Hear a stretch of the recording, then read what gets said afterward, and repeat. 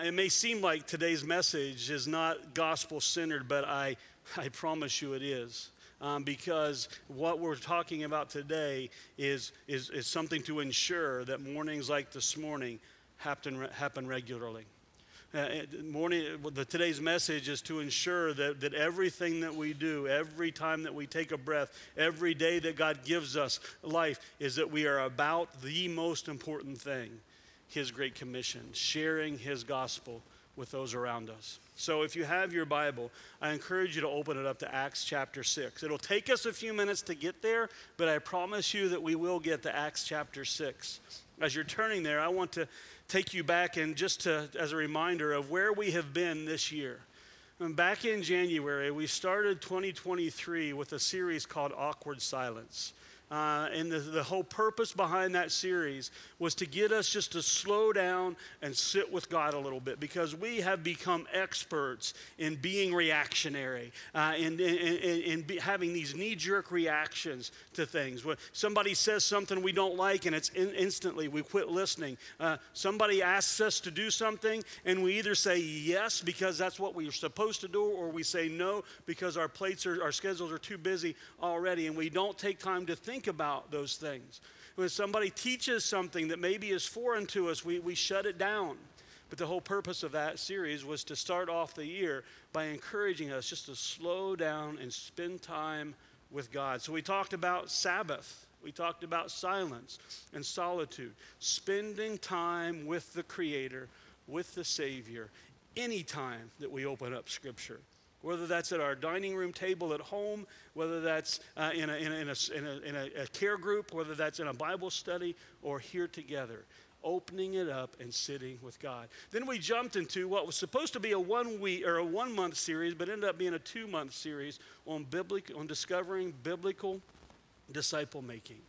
And we followed after the commands of Jesus when He said initially to a group of unbelievers, just come and see what this is all about. And then He said, well, why don't you follow me and just pay attention, and then follow me and I'll make you fishers of men. And then finally, as in the nicest way that Jesus can say it, get out of here and bear fruit.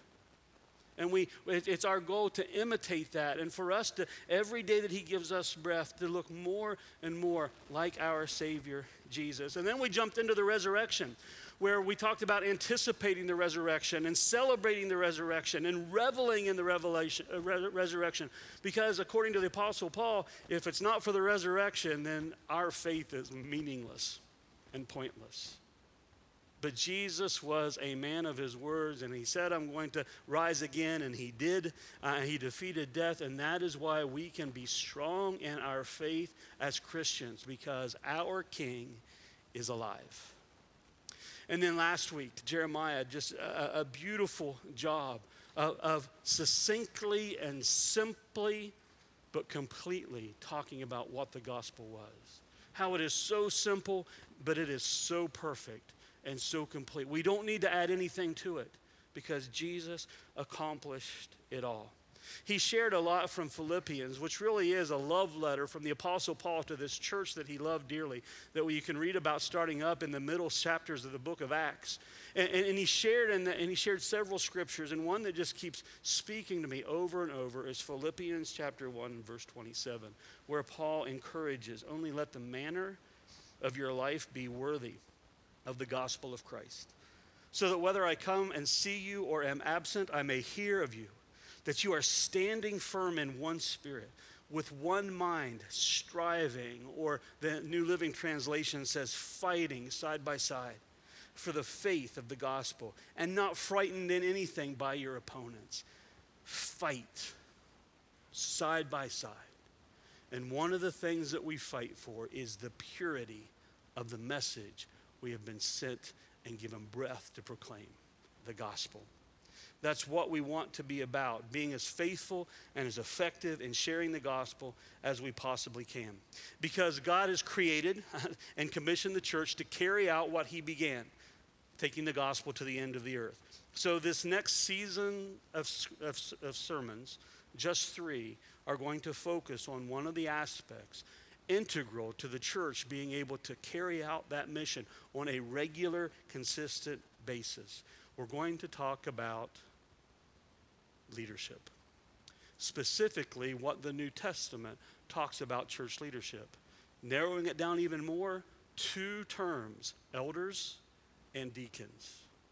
And again, I want us to lean into this because this is important to what we want to do as a body of believers. If we are all about the gospel, all about the Great Commission, then not only individually, but corporately as a local church, we want to be as committed as we can to making sure nothing slows down or tarnishes or gets in the way of that message. So, just up front, I'm going to erase a couple things. Any rumors, any gossip, anything. Tony Foreman is not trying to turn this Baptist church into something that resembles another denomination. Don't care to do that. I stand before you almost every week and say I want us to be as true to this book as we possibly can in every aspect of life. We're not preaching something that's anti-Baptist, and we're going to talk more about this next week. The Baptist churches have a rich tradition of being elder-led. And it wasn't until recently that we deviated from that. And most of the resources that we have looked at over the last several years have come from Baptist authors and Baptist pastors. Our desire is that my desire is that my faith family is as committed and as consistent as possible in preaching and proclaiming and living out the gospel. And it's not just my desire. If you can, you could picture 9 other men on stage with me this morning. Even more than that, because your leaders have been studying this for many, many years. Several variations of our deacon board, as we rotate on and off, have studied biblical church leadership, and we have prayed, and we have debated, we have studied, we have talked about, and now we are ready to spend some time publicly talking about what we think is a very important message, a very important component of our faithfulness in carrying out the Great Commission. So today I simply want you to see that on the pages of the New Testament, Matthew to Revelation, that as Jesus sets up his church and hands it off to apostles and disciples, that to get things rolling, he used elders and deacons. That's all I want to accomplish this morning. Next week, we're going to talk about why we believe that this applies to us today, 2,000 plus years later.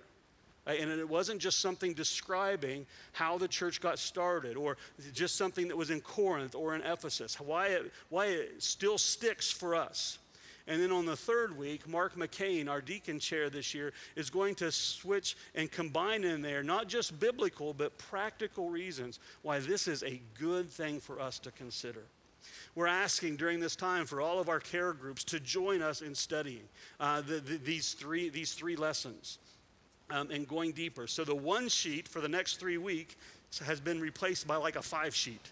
A study guide to take us through and deeper into things. If you're not in a small group, please use the church app, go to the website, pick up a paper copy on your way out, and study. Don't take my word for it. Don't take your 9 deacons and past deacons' word for it. Dig into the word yourself to make sure that what is being conveyed and shared is true to Scripture. Go to your knees in prayer. Right, to make and just spend time with your Father. Right, our goal after this short 3-week series is to shortly thereafter get a copy of a constitution and bylaws in your hands that could show you a picture of what this looks like in actuality, making a transition from our current constitution and organizational structure to a new one. And for some of us, it's merely semantics. Because to be honest, for the past several years, our deacons have served as shepherds, as elders, as they've cared for you and loved you and led you. For some of us, this is just a slight move. For some of us, this is pretty big because I've been in church for 30, 40 years, and this has always been how we do it. And that's why I'm asking you to go back to January and remember what we talked about slowing down and spending time with your God in Scripture and in prayer. Then we're going to take a break. We're going to give some opportunities for us just to come together and talk about this document, this organizational structure. And then after everybody's back off a summer vacation in the fall, we're going to look at it again in another series. And then in the fall, before Thanksgiving rolls around, our goal is to have a special meeting where we adopt this new, what we believe, more biblical structure. But today, all right, today we're just getting into the topic, and what we want to do today is pretty simple. And we can do it pretty quickly, but I like to talk to you guys. So we're going to take our time a little bit. Because before we just go to those sections of Scripture where these two words appear, I want us to realize something, that design has always been important, and I'd say has always been paramount to God's plans.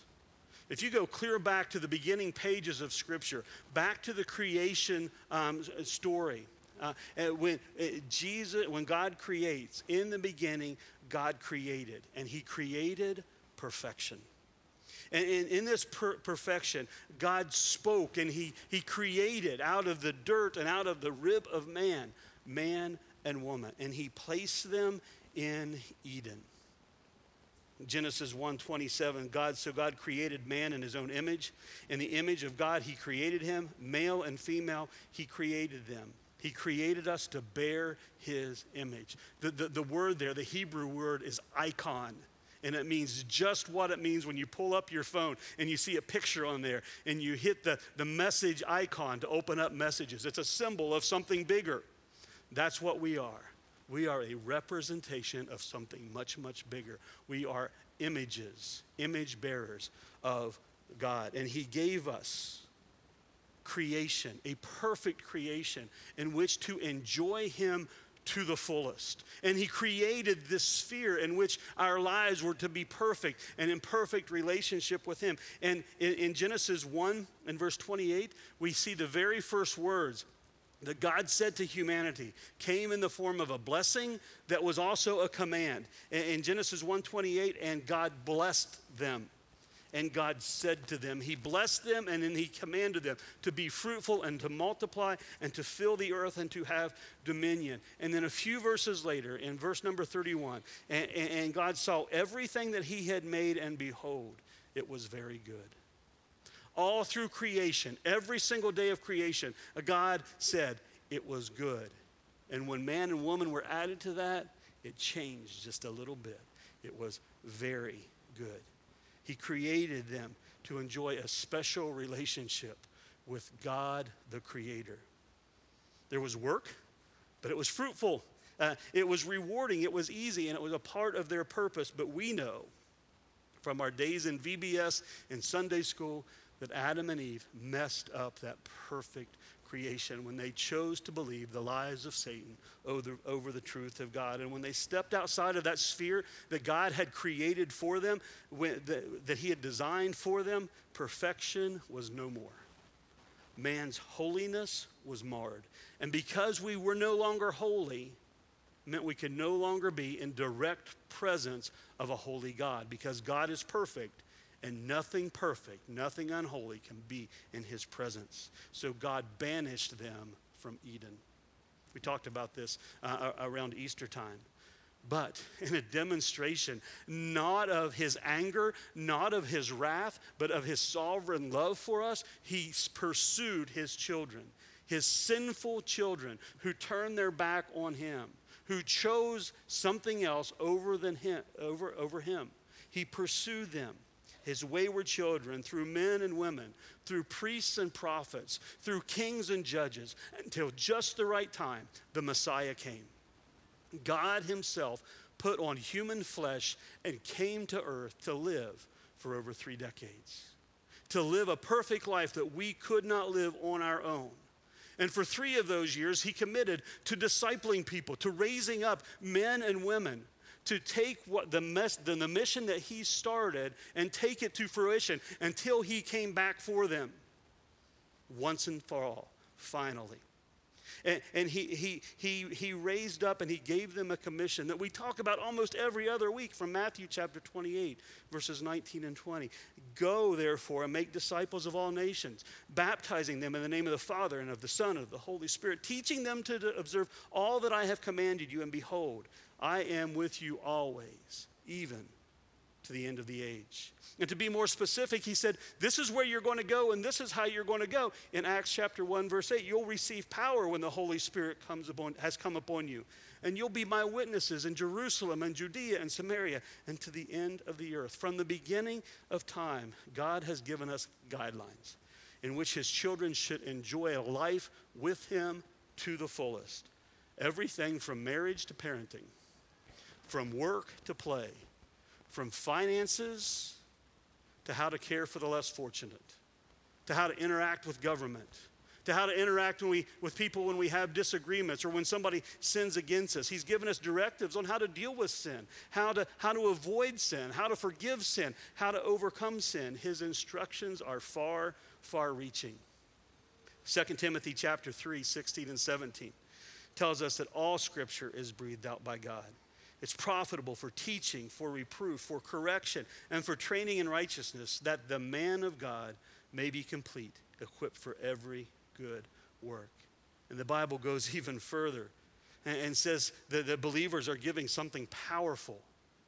Over in 2 Peter chapter 1, his divine power has granted to us all things that pertain to life and godliness, through the knowledge of him who called us to his own glory and excellence, by which he has granted to us his precious and very great promises, so that through them you may become partakers of this divine nature, having escaped from the corruption that is in the world because of sinful desire. God's word, God's power has set us up with instructions on every area of our lives, and the power to live in relationship with him to the fullest, including his Great Commission vehicle, the church, and how it should be run, how it should operate so that it can be as successful as humanly possible in fulfilling the purpose for which it was created, to go and make disciples. So, church, we study biblical leadership not because we just desire a different form, but because we want to be as true to his word as possible, because we can see throughout and be true to his design as true as possible, because we can see all throughout creation what happens when we disregard or step outside of God's plan. By God's design, he created and commissioned and empowered the church to share Jesus Christ with a lost world, its only hope. So, he equips us, he calls us, he asks us to use every blessing, every resource, every talent to fulfill two commands: to love him and to love those around us. And what better way to love another person than to introduce them to Jesus Christ, their only hope. So, what is God's design for the church? I'm glad you asked. Finally, Colossians 2:10 reminds us of something very powerful, that Jesus is the head of all rule and authority. Not just this group of people here, not just his church around the globe, but all power and authority. If you back up into Colossians chapter 1, there's some pretty amazing language used when he talks about who Jesus is and in relationship to the church. In Colossians chapter 1 and verse 15, he is the image of the invisible God, the firstborn of all creation. For by him all things were created in heaven and on earth, visible and invisible, whether thrones or dominions or rulers or authorities. All things were created through him and for him. And he is before all things, and in him all things hold together. Verse 18, and he is the head of the body, the church. He is the beginning, the firstborn from the dead, that in everything he might be preeminent. For in him all the fullness of God was pleased to dwell, and through him to reconcile to himself all things, whether on earth or in heaven, making peace by the blood of his cross. And you, who once were alienated and hostile in mind, doing evil deeds, he has now reconciled in his body of flesh by his death, in order to present you holy and blameless and above reproach before him, if indeed you continue in the faith, stable and steadfast, not shifting from the hope of the gospel that you have heard, which has been proclaimed in all creation under heaven, and of which I, Paul, became a minister.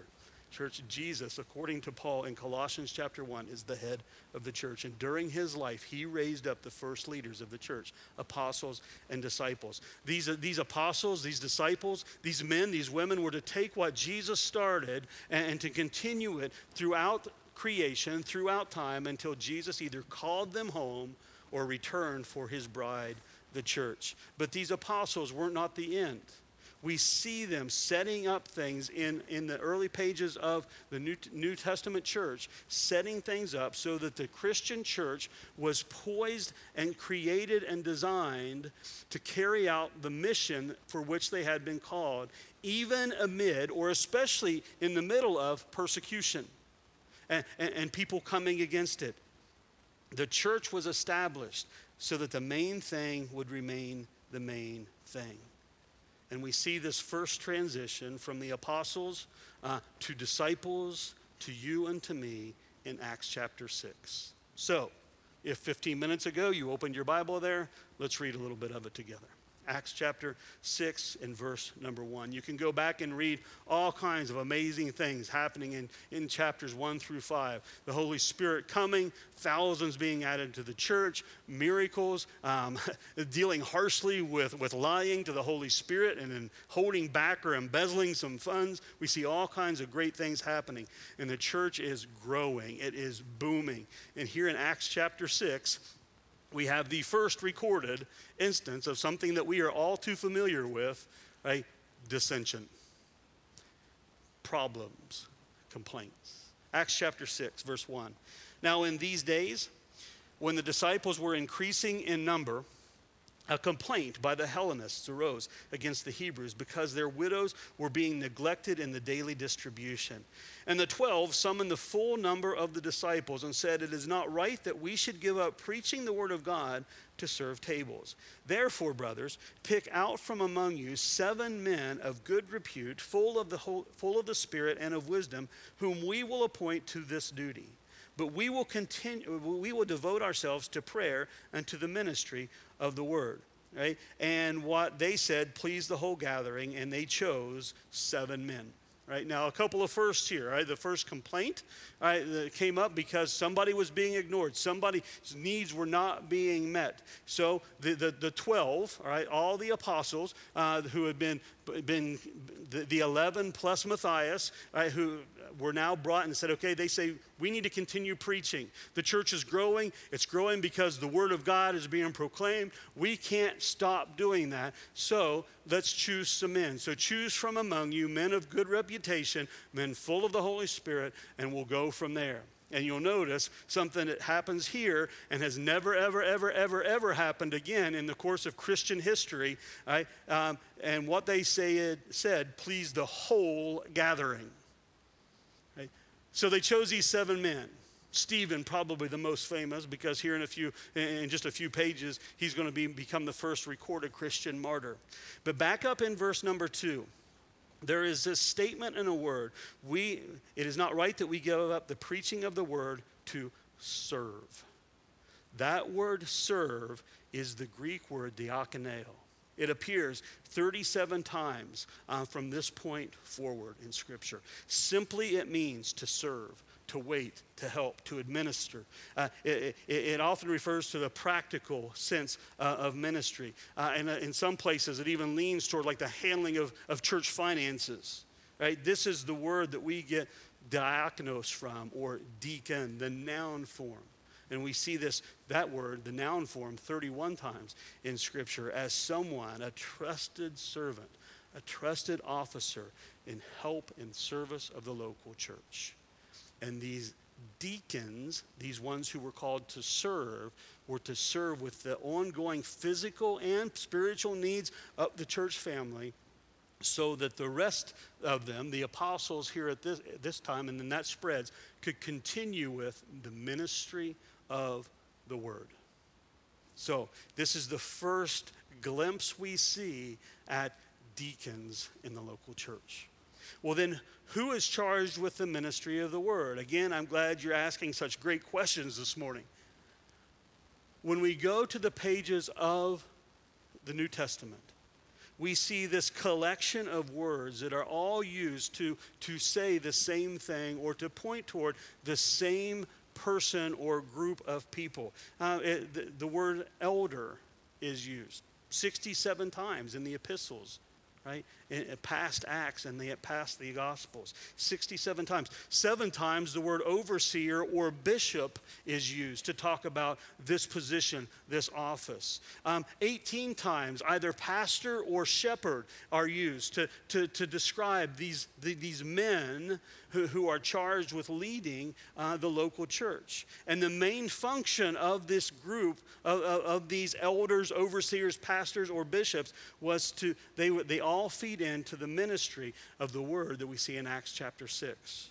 So the role of the New Testament deacon was to carry on the business of the church. The New Testament role of the elder, of the overseer, of the shepherd was to continue with the ministry of the word.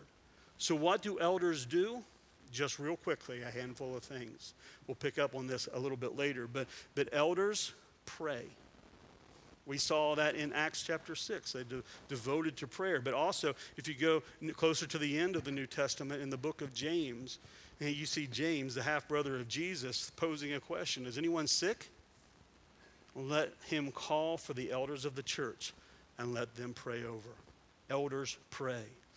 In 1 Timothy chapter 3, where we have this section that talks about the qualifications that a potential elder should have, one of the things that jumps out is he must be able to teach, must be able to preach. Right? Elders shepherd. Right? One of the most powerful and most frequent descriptions of the church is a group of sheep. A flock of sheep. Now, I don't know if any of you have ever spent a whole lot of time around sheep, but they're not the brightest animals on the planet, and they need a shepherd, or else they can be detrimental to themselves, mainly because they're just not paying attention to what's going on around them. So elders shepherd the flock. That's mentioned in Acts 20, which we'll get to in a second, but in 1 Peter chapter 5, verses 2 and 3, and Peter wrote these words. He says, "So I exhort the elders among you, as a fellow elder and a witness of the sufferings of Christ, as well as a partaker in the glory that is going to be revealed, shepherd the flock of God that is among you, exercising oversight, not under compulsion, but willingly, as God would have you, not for shameful gain, but eagerly, not domineering over those in your charge, but being an example to the flock." Elders shepherd. Elders also watch over themselves, their families, and the church. 1 Peter mentioned that just a little bit, but Acts chapter 20, writing to or addressing the elders in the town of Ephesus, they say, "Pay careful attention to yourselves and to all the flock in which the Holy Spirit has made you overseers, to care for the church of God, which he obtained with his own blood." Elders pray, elders preach, elders teach, elders shepherd, elders watch, and elders set a good example. 1 Peter 5:2, go over to Titus chapter 1 and read how elders are a good example for the church that they care for. And elders raise up other elders so that there's never a time when there's not a group of dedicated teachers, of overseers for the church so that the gospel can continue. And there is much, much, much more that we could talk about when it comes to elders in the local church. But that is where we're going to stop for this morning, because all we want you to see is that on the pages of New Testament Scripture, that elders and deacons were used by God to start this movement that started taking the gospel message to the end of the earth. And we see the results of that in Acts chapter 2, thousands. In Acts chapter 6, the church is increasing. And that continues on through the book of Acts, even when the governments and those around them started like forcing pressure on the church. It continued to grow and to grow and to grow. In this design that we see in Acts through Revelation, in this design, it was important to the kingdom's early expansion. That it was for growing in number, but also in making sure that the church was taking care of those who were already a part of that local body. And that's what we want you to hold on to. That if we want to be as effective as we possibly can, maybe we ought to cling a little bit more tightly to God's design for his gospel vehicle, the church. It's all about keeping the gospel constantly in front of us and in front of a dying world. I love how focused Paul was on the mission to which he was called. And it's the same mission that the church is called to. 1 Corinthians chapter 2. For I decided to know nothing among you except Jesus Christ and him crucified. And I was with you in weakness and in fear and much trembling. And my speech and my message were not in plausible words of wisdom, but in demonstration of the Spirit and of power, so that your faith might not rest in the wisdom of men, but in the power of God. Why was Paul so focused on this? It's because he took Jesus at his word. Back in John chapter 14, when Jesus said, I am the way, I am the truth, I am the life. No one comes to the Father except through me. Paul took that at face value from his king. Nothing but Jesus and him crucified. You get all types of different messages about who God is, church. From the media, from those around you, from those who may have been hurt by the church in the past. And they say that God is only a vengeful and a wrathful God. And that's true. Go back and look at the prophets. Go back and look at Nahum. God is a vengeful and a wrathful God. But he is vengeful and he is wrathful against sin, because sin has destroyed his perfect relationship with his creation. And he hates it. But we also see that God is love. And his love for you compelled him to leave heaven and come to earth and put on flesh, to take on the form of a man, to live a perfect life for us. God is love. As we close this morning, I want the familiar words of John chapter 3 just to reign over you. And this is the reason that we desire for you as individuals, for your family, and for this church to be so connected to God's design that we naturally and easily and freely and continuously make much of Christ and him crucified. For God so loved the world that he gave his only Son, that whoever believes in him should not perish but have eternal life. For God did not send his Son into the world to condemn the world, but in order that the world might be saved through him. Whoever believes in him is not condemned, but whoever does not believe is condemned already, because he has not believed in the name of the only Son of God. And this is the judgment. The light has come into the world, and people love the darkness rather than the light, because their works were evil. For everyone who does wicked things hates the light and does not come to the light, lest his works should be exposed. But whoever does what is true comes to the light, so that it may be clearly seen that his works have been carried out by God, or in God. Church, this morning, are we collectively, are we doing all that we can in both form and function to ensure that this Jesus and his love is proclaimed always? Individually, do we see Jesus? Do we see God as only vengeful and wrathful, ready to pounce on us or just zap us with divine judgment because when we step outside of his design? Or do we also see the loving God who left everything to come for you? I desire to know nothing but Christ and him crucified. Why? Because God loved us so much that Jesus came. And that is the message, church, that we must be screaming with every breath that we are given.